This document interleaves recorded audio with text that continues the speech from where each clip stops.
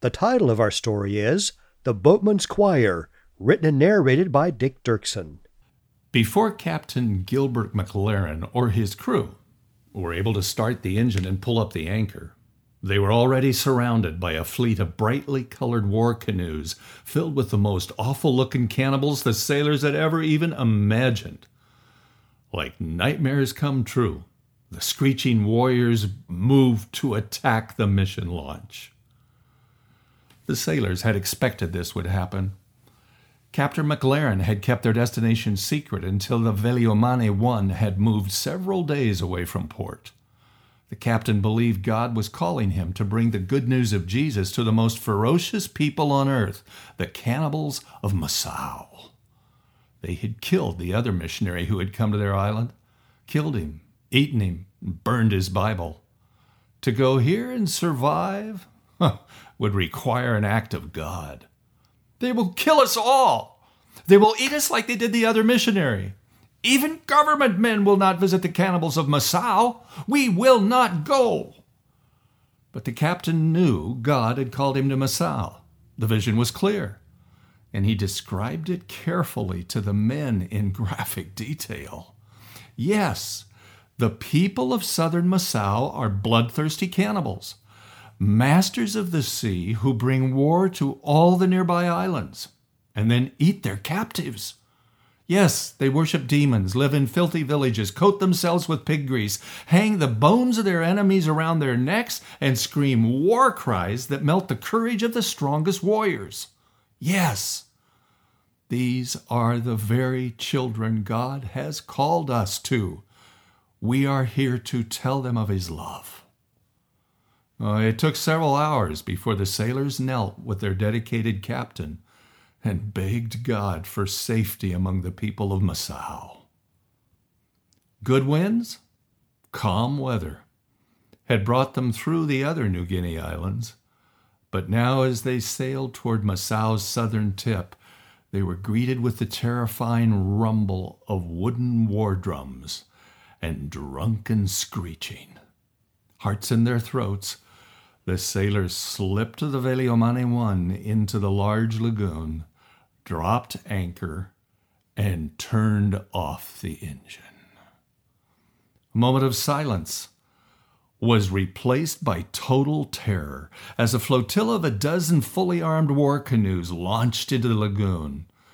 Drums, pounded by invisible warriors deep in the palm trees, drove the canoes to quickly surround the tiny mission launch. And when the drum notes changed, every man in the canoes traded paddles for axes, spears, bows and arrows, and long jungle knives. The launch crew trembled, too terrified to breathe. No, not every man. Captain McLaren stood tall in the center of the deck and slowly began to sing. Anywhere with Jesus I can safely go. Anywhere He leads me in this world below. Anywhere without Him, dearest joy would fade. Anywhere with Jesus I am not afraid. Well, the rest of his men joined him on the second verse, and then the third.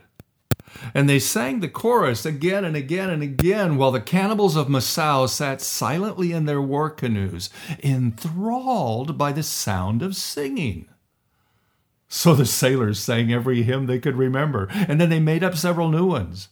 Then they sang them all again, their terror transforming into amazement as the cannibals relaxed, laid down their weapons, and listened to heaven's songs coming from the strange boat. Several hours later, as the sun slipped into the sea, the chief turned the canoes back to the silent village. The sailors?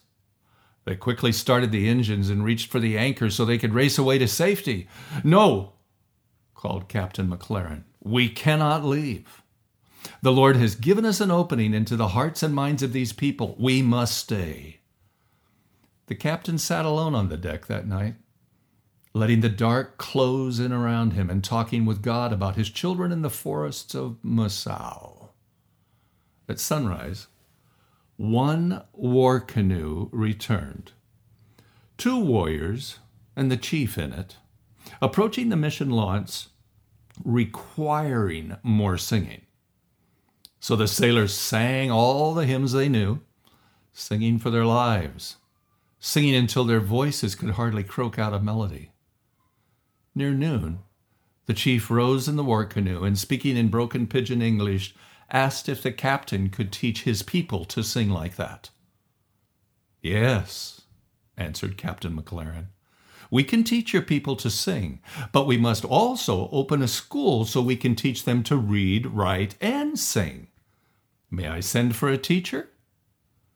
Chief was not happy with McLaren's words, but after consulting with his counselors, he agreed for the captain and his men to come ashore and start a school.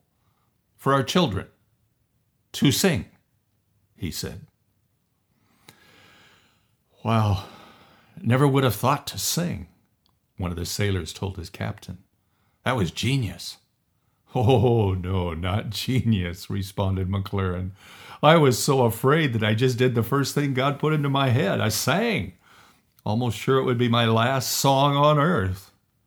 But God comes through and impresses us to do the right thing at just the right moment in just his way." On April 18, 1931, the Veliomani 1 returned to Masao, this time carrying 3 teachers. Oti from the Solomon Islands, and Ereman and Tolai from nearby Rabaul. The chief met them, tested their singing abilities, and then helped them build woven palm thatch structures for the teachers in the school. When all was ready, the teachers began their first class. You guessed it, singing. The whole village and others from the mountains and other parts of the island came to listen and practice singing along with the children. Singing the songs was the beginning of teaching everyone on the island about the love of God and the life of his children.